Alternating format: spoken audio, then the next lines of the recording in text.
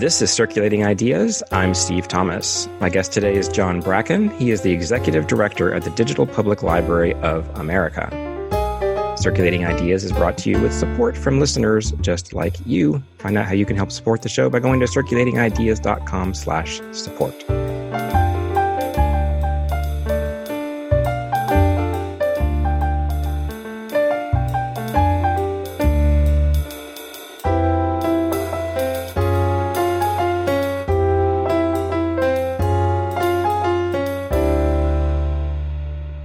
John, welcome back to the show. Thanks, Steve. It's good to see you. You were on. This time I get to see your face. Yes. We don't get to see people's faces much anymore. The last time you were on the show, you were at the Knight Foundation. We were talking about the news challenge there. But now you are at the DPLA. What made you want to take on that new challenge of being executive director there at DPLA? That's a really good question. I think a couple of things. I think one, like a lot of folks, the experiences of the 2016 elections and the realities and sort of the conversations that prompted and questioning that prompted about American democracy and the state of what technology means as a driver of positive or negative change in the growth and the furtherance of the experiment of American democracy. That, I remember coming home on election night at 2 a.m. and just thinking about, well, all of our worlds just changed. How do I contribute? How do I contribute more? So that was part of it. And I guess the second part of it, the development of the Digital Public Library of America, had been something I'd seen and observed as a human and American and as a philanthropist out of the corner of my eye from its original idea. And a lot of the early founders of it were friends and colleagues. And so and they were a grantee at the Knight Foundation. So looking at what DPLA, kind of the set of conversations and movements that it grew out of, and the larger mission of ensuring that the internet becomes a platform that libraries and museums are able to succeed on and increase access to information, felt like just such a pertinent mission that it just kind of all felt like good timing. Good. I had the previous executive director, Dan Cohen, on back in 2014, I think. And I'll include a link to that episode in the show notes so people can kind of hear about the earlier days of DPLA. But how do you feel like it's changed under your tenure just in, a little under 3 years? Yeah, a little under 3 years. Well, I mean, just, what we were talking about before you pressed record, just the degree of which the world has changed just in the last 6 months, I think has both changed us, but also reaffirmed us. And maybe I would say the same thing over the last 3 years, right? That the fundamental mission and motivating factor for why we were created, which is to ensure that our institutions are contributing to the expansion of access to technology and knowledge, to universal access to knowledge in a digital context, that's more important. That aim, that goal, I feel like we know is more important now and more on people's minds today than it was 6 months ago, or even when the first conversations that led to DPLA were created 10 years ago.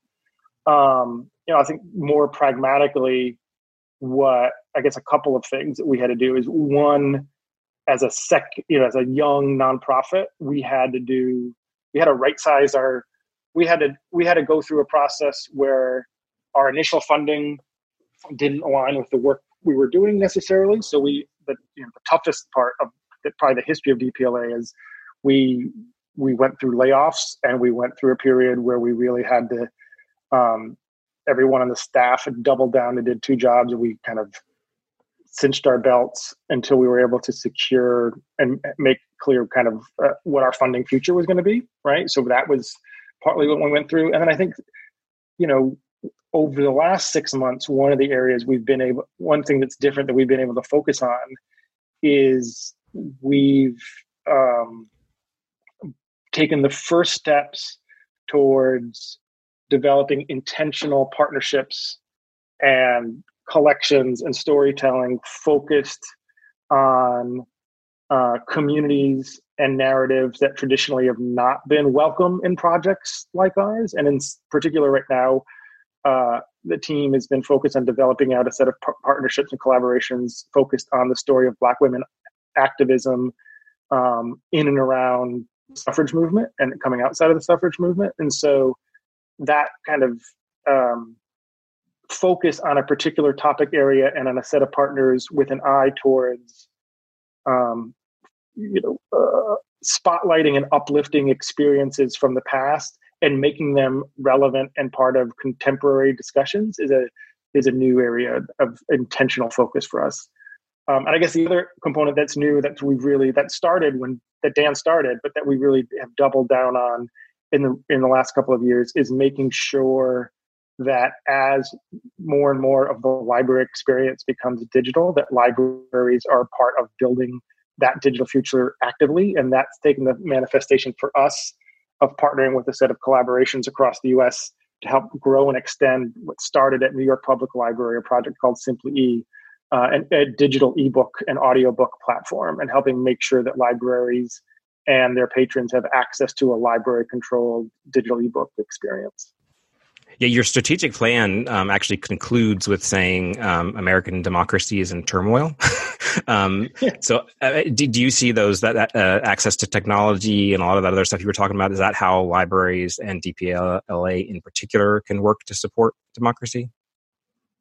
Yeah, I mean, I think, we collectively and we as an organization bring some unique value, right? I mean, I think the trust that we have as a field and as institutions is so key that allows us to bring people together.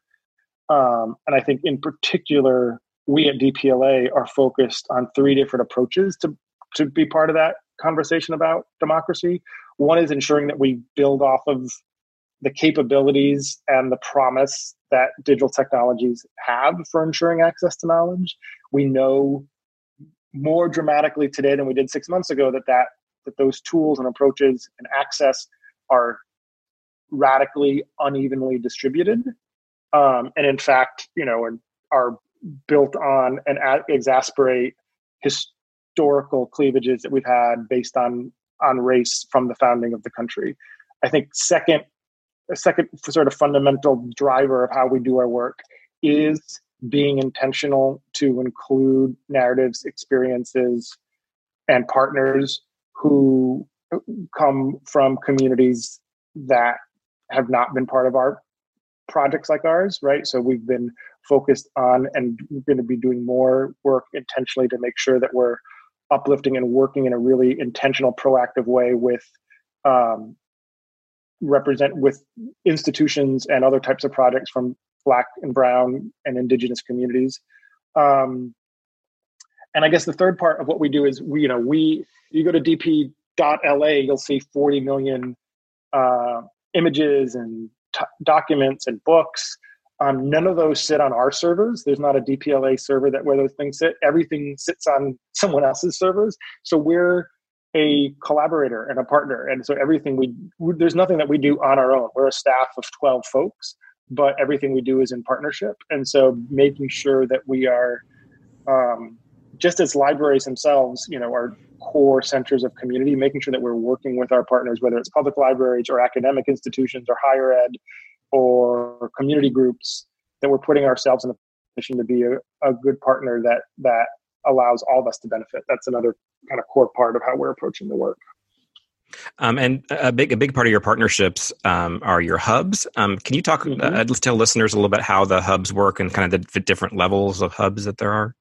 Yeah. So what we've built out is a national environment. So again, as I said, we don't have any of the documents, but what we've built out for our archival work is a set of collaborative state-based, what we call hubs, which are state-based entities often housed at an institution of higher learning, but sometimes, setting separately, or sometimes as part of a collaboration themselves, that serve as the home base for the digital collections of libraries, museums, and archives in their state.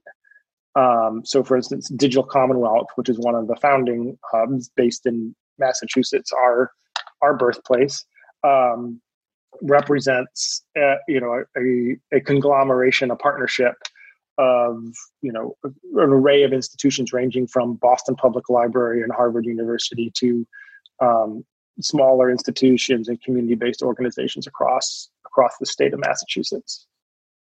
And so we've built a network of, at this point, I'll get the exact number wrong, but between 35 and 40 state-based hubs, and have more in the pipeline that perhaps by the time this airs, we will have added a couple more. And in addition, there's some institutional partners that serve as hubs in their own right. So folks like the Library of Congress, Smithsonian Institution, and some others who serve as National Archives, which is the largest contributor to DP.LA, are institutional partners. And you mentioned a couple of new sites. Are you still actively seeking out new sites? We are actively seeking out all sorts of combinations and partnerships. But yeah, we are in the last few months, even during these moments of, that we've been going through as a country, we've been talking to several and our various points in process of bringing on new hubs, new states. So if folks are interested, they can email me bracken@dp.la, and I'll help have them be part of the conversation. So you talked a little bit about the ebook library, especially Simply E. Can you talk about a little bit more about that and about like DPLA Exchange and other kinds of ebooks that you're involved with? Yeah. So at some point in the past, before COVID, maybe 5 years or so ago, New York Public Library, with some support from DPLA and with funding from IMLS, was motivated by the need to ensure that libraries, as the digital face of libraries, does not become commodified, right? That this experience, this unique value that we're able to provide as civic and trusted institutions, that if we just let that stand in the hands of commercial providers, we're giving up a huge portion of what makes us unique and what our value is. And so New York Public Library has been leading the foray for the last several years in developing out an app and digital experience, initially focused on their readers in their 3 boroughs. And we have been partnering intentionally, particularly the last 2 or 3 years, on helping to make sure that open source tool and approach is part of a national effort. So we've built out a national advisory board, and we're working with a growing set of libraries and providers across the country, and growing and nurturing that. Part of our role there also that we've taken on is working with publishers and developing flexible licensing schemes to ensure that both libraries and librarians are able to access titles in ways that serve them and their patrons, and that are, both fiscally, from a rights perspective and from a financial perspective, on sensible and within the mission. And 2, ensuring that we are developing agreements with publishers that make sure that authors and creators continue to be able to be compensated for creative works. And so that's been a growing part of the work we do. And I guess a third component to that work, so in addition to helping to build out the platforms and build out a network and engaging publishers, is we've begun to, if you go to freebooks.dp.la, you'll see a set of open source, publicly available books that are available for free download. And then as part of that, we're beginning to also curate public documents, starting with the Mueller report. We created a book, the most prominent, in partnership with the Internet Archive, a linked to digital book, an ebook of the Mueller report. And then we repeated that again with a set of papers tied to the impeachment earlier this year. And so, we see an opportunity to bring what we've been doing and collecting and digitizing archival and historical materials and curating book experiences out of public documents as part of our ebook work. I know you usually hold open board meetings, and I know sometimes they're in person, but I know COVID kind of threw that for a loop.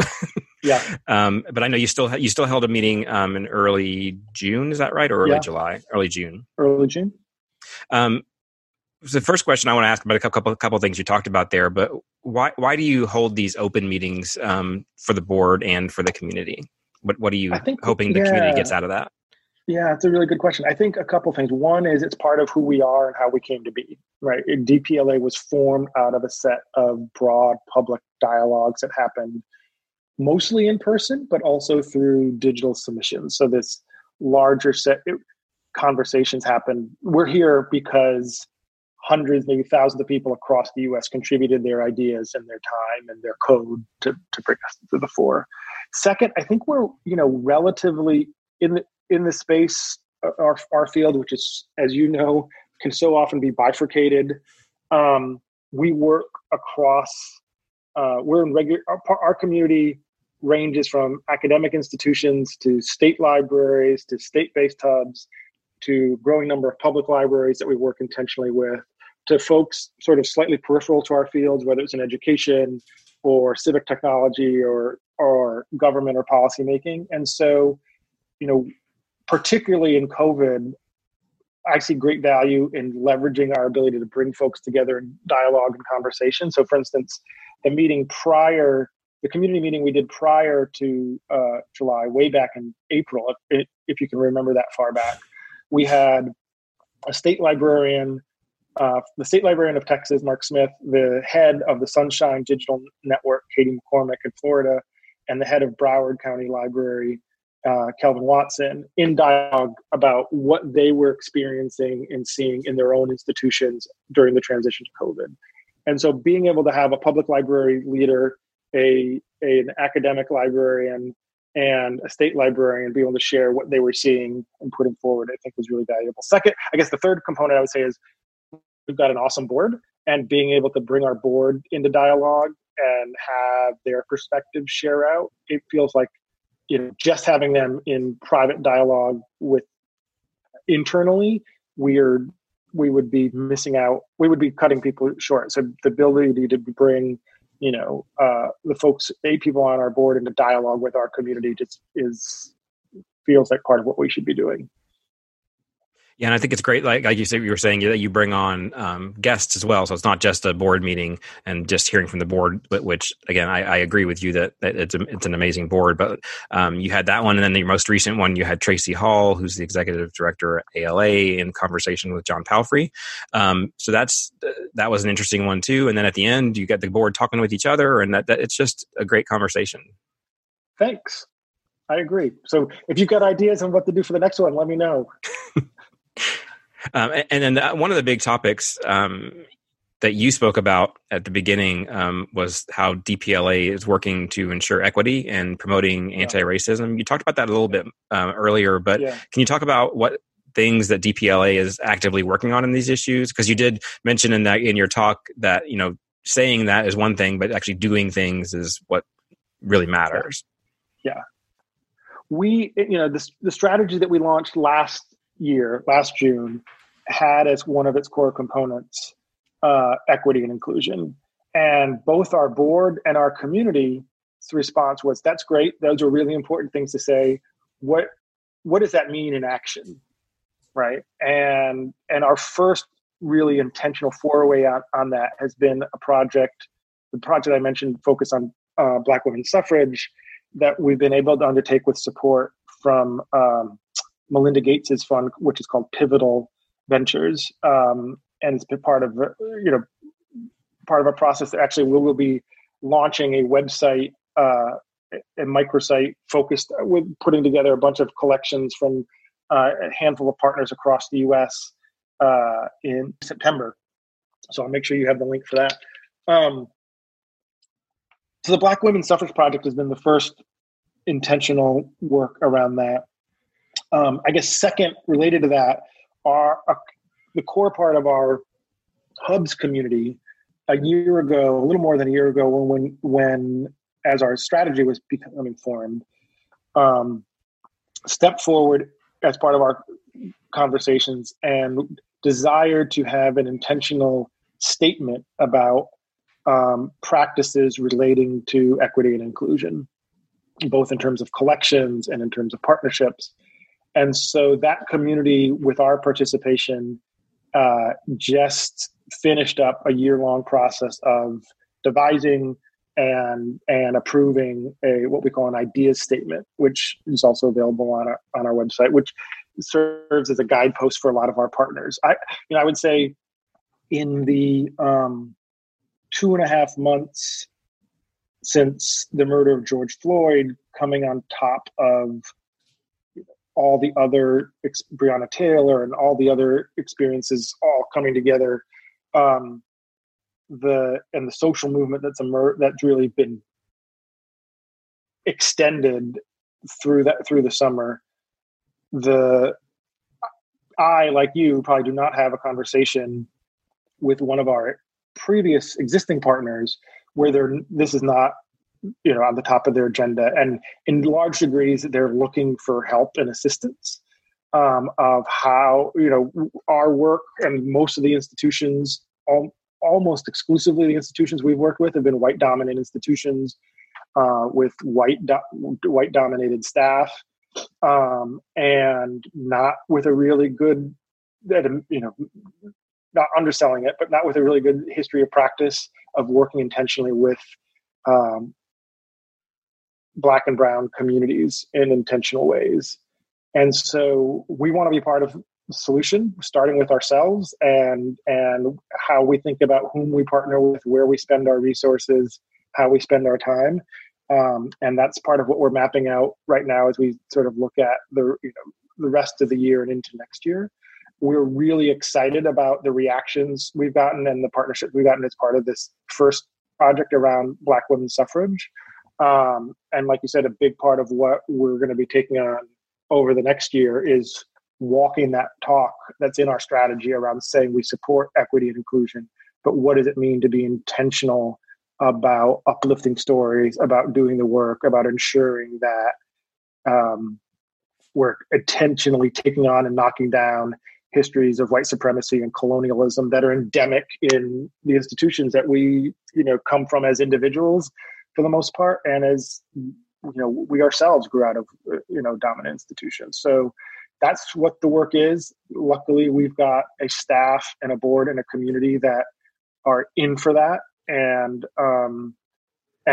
I should say a funding community that's in for that to support it. And we don't have the answers, and part of what we're going to be doing is trying and making mistakes and doing the best we can and taking things on over the next year. So we would love if folks have ideas or reactions or critiques. I hope they'll reach out. Yeah, and I think, as you said, you're not necessarily going to come up with answers, and I think that's correct. But I think what we need to be doing nationwide is holding conversations and starting these things and talking about it, and maybe we'll come to some answers together. But we don't need to, as institutions, to say, "Here's the answer from my library," and we've solved racism. Yeah. Here you go. But it's a conversation that should have happened, for the last 150 years. one of the exactly. I guess for us, a couple of things. One is an organization based on a mission of access to knowledge and information. And technology. We see how closely those two come together, right? And I think I have not had any strategic conversation about ebooks and libraries, for instance, that is not at least have some, thread of, if not driven by the notion of equity and access on digital is something that we've not gotten right. And how do we take that on, right? I've talked to so many public library leaders who are, including folks on my board, who are really, among their top concerns is that the folks who are coming to the digital part of their library are not the same folks who are coming in the front doors of their branch libraries. and the way that the digital approach in terms of content and in terms of the way it's presented is divorced from the type of awareness that drives so much other types of cultural awareness and specificity that drives so much other the library work. So for us as a tech company and a tech nonprofit, if questions of race and equity are not integral to the technology that we're building out, then we're not serving our mission. That I think is the most important one that we should be focusing on. I encourage people to go look at that exhibition that you guys have. But do you have any other exhibitions up now or previously that you would want to highlight? We do. I mean, we've got the work that the team has done in the past at building out a set of curated collect sets, largely under the frame of what's called the primary source sets, exists, and there's some wonderful stories. There's a collection on the Black Power movement that is vibrant and timely, and was timely before May 25th as well. There is a collection on the Great Influenza of 1919 that a lot of folks have been diving in and looking at. So those are two that come to mind. But if you go to dp.la, you can find a set of collections that we and our partners have put together over the years. That's great. Yeah, that's the good thing about having that network of people, is that you have so much to work from, and you can put different states together and find things that overlap. And I know I'm in Georgia, so I know the Digital Library of Georgia has so much great stuff in it that we've used locally, and it's great that it's part of DPLA. Shout out to DLG, to Toby Graham and Sheila McAllister and everyone in Georgia. I mean, Georgia was one of, if not maybe the first state hub to come on board, and they've been integral to us getting to where we are. Great. The last thing I wanted to ask is, other than acting as hubs, which is the biggest way that libraries kind of contribute, how can individual librarians contribute to your work? Yeah, that's a great question. And obviously in this COVID moment, so as we're talking in mid-August, one of the things as we plan for the rest of the year, one of the things we're trying to think through is both with the combination of the fiscal crisis and with the fact that, the possibility of so many of our institutions going back to becoming exclusively digital institutions soon, how do we best place ourselves to be part of that work? I will say that we're really lucky. We've got a team of about a dozen librarians from across the U.S. who make up what we call our curation core, which is a set of librarians who help us process through, think through, design through, and curate the ebooks that we provide and point to. And so folks look at the DPLA curation core and are interested in being part of that. You can let me know. I think, again, nothing at dp.la sits on our servers. So if folks have either, stories that they want to tell or stories that they feel like are not being told, I encourage them either through their institutions or directly to reach out to us directly. We are trying to figure out how we can do a better job of serving and creating opportunities during a time of fiscal crisis and a time of so many librarians and archivists being away from their physical materials. What role might we be able to play as either a resource? One way we've been trying to do that is through convenings and things like webinars. So we have an upcoming webinar on race, power, and curation that we're doing. That's September 8th. That's going to be focused on the Black women's suffrage experience. And Dorothy Berry from Harvard is going to be giving the keynote at that. And so, being a convening space and a place for folks to come together to compare notes and to commune with one another, we feel like is an important opportunity for us. And in the past, DPLA Fest has been our annual gathering point for librarians in our community, and we know that's not going to happen in real space anytime soon. So we're exploring ways we can provide better digital places for people to come together.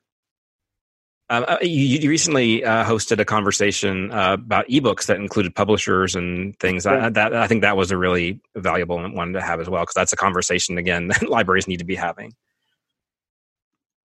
Yeah, I think. I think I'm excited and optimistic about the possibility in this moment of when we know that digital access is so important, right? We know that, and unfortunately, as we go into this new academic year, we know so many students, the predominant form for so many students, including our kids, is educational materials through digital means. Mm-hmm. And I think everyone knows that and gets that, and finding ways for us to come together and create increased access is, I'm optimistic about the ability for us to bridge a lot of the divides that we see, and ensuring that we're able to ensure and maximize access while making sure that we have a sustained ecosystem for the creation and sharing of knowledge and creativity. I think those are not mutually exclusive goals. And if we have to do that, and we have to do that right. And I think that there are opportunities. And I think, some of the conversation points that came out of that conversation were, Kelvin Watson up from Broward upheld this, that the need for flexible licensing and the possibilities of 52-week terms and things like that, and the willingness of publishers to engage with libraries. I think that there are possibilities there, and we want to continue both doing that in terms of the work and in terms of the conversations that we're provoking. Okay. And you can also, of course, support DPLA by making a tax-deductible donation, which you can do on the website. Yes. So, John, if anybody has questions that they want to follow up with you on, how can they get in touch with you? I'm Bracken, Bracken, at dp.la. So that's, Digital Public Library of America, dp.la is my email. Great. Thank you so much for coming on, John, and letting my listeners know about what's going on at DPLA now. And I hope you continue your work and starting these conversations and keeping them going and being a great source for primary sources and this great community that you've put together. Thank you. Circulating Ideas is produced in the suburbs of Atlanta. Views expressed on this show do not necessarily reflect those of my place of work or the place of work of guests. For past interviews, visit circulatingideas.com and subscribe to the show on Apple Podcasts, Spotify, Overcast, or your podcast app of choice, and help others find the show by leaving a rating or a review. You can follow the show on Twitter at CircIdeas or like the show's Facebook page. Theme music is by Pamela Klicka, and the logo is by Shandy Fry. Thanks for listening, and keep circulating your ideas.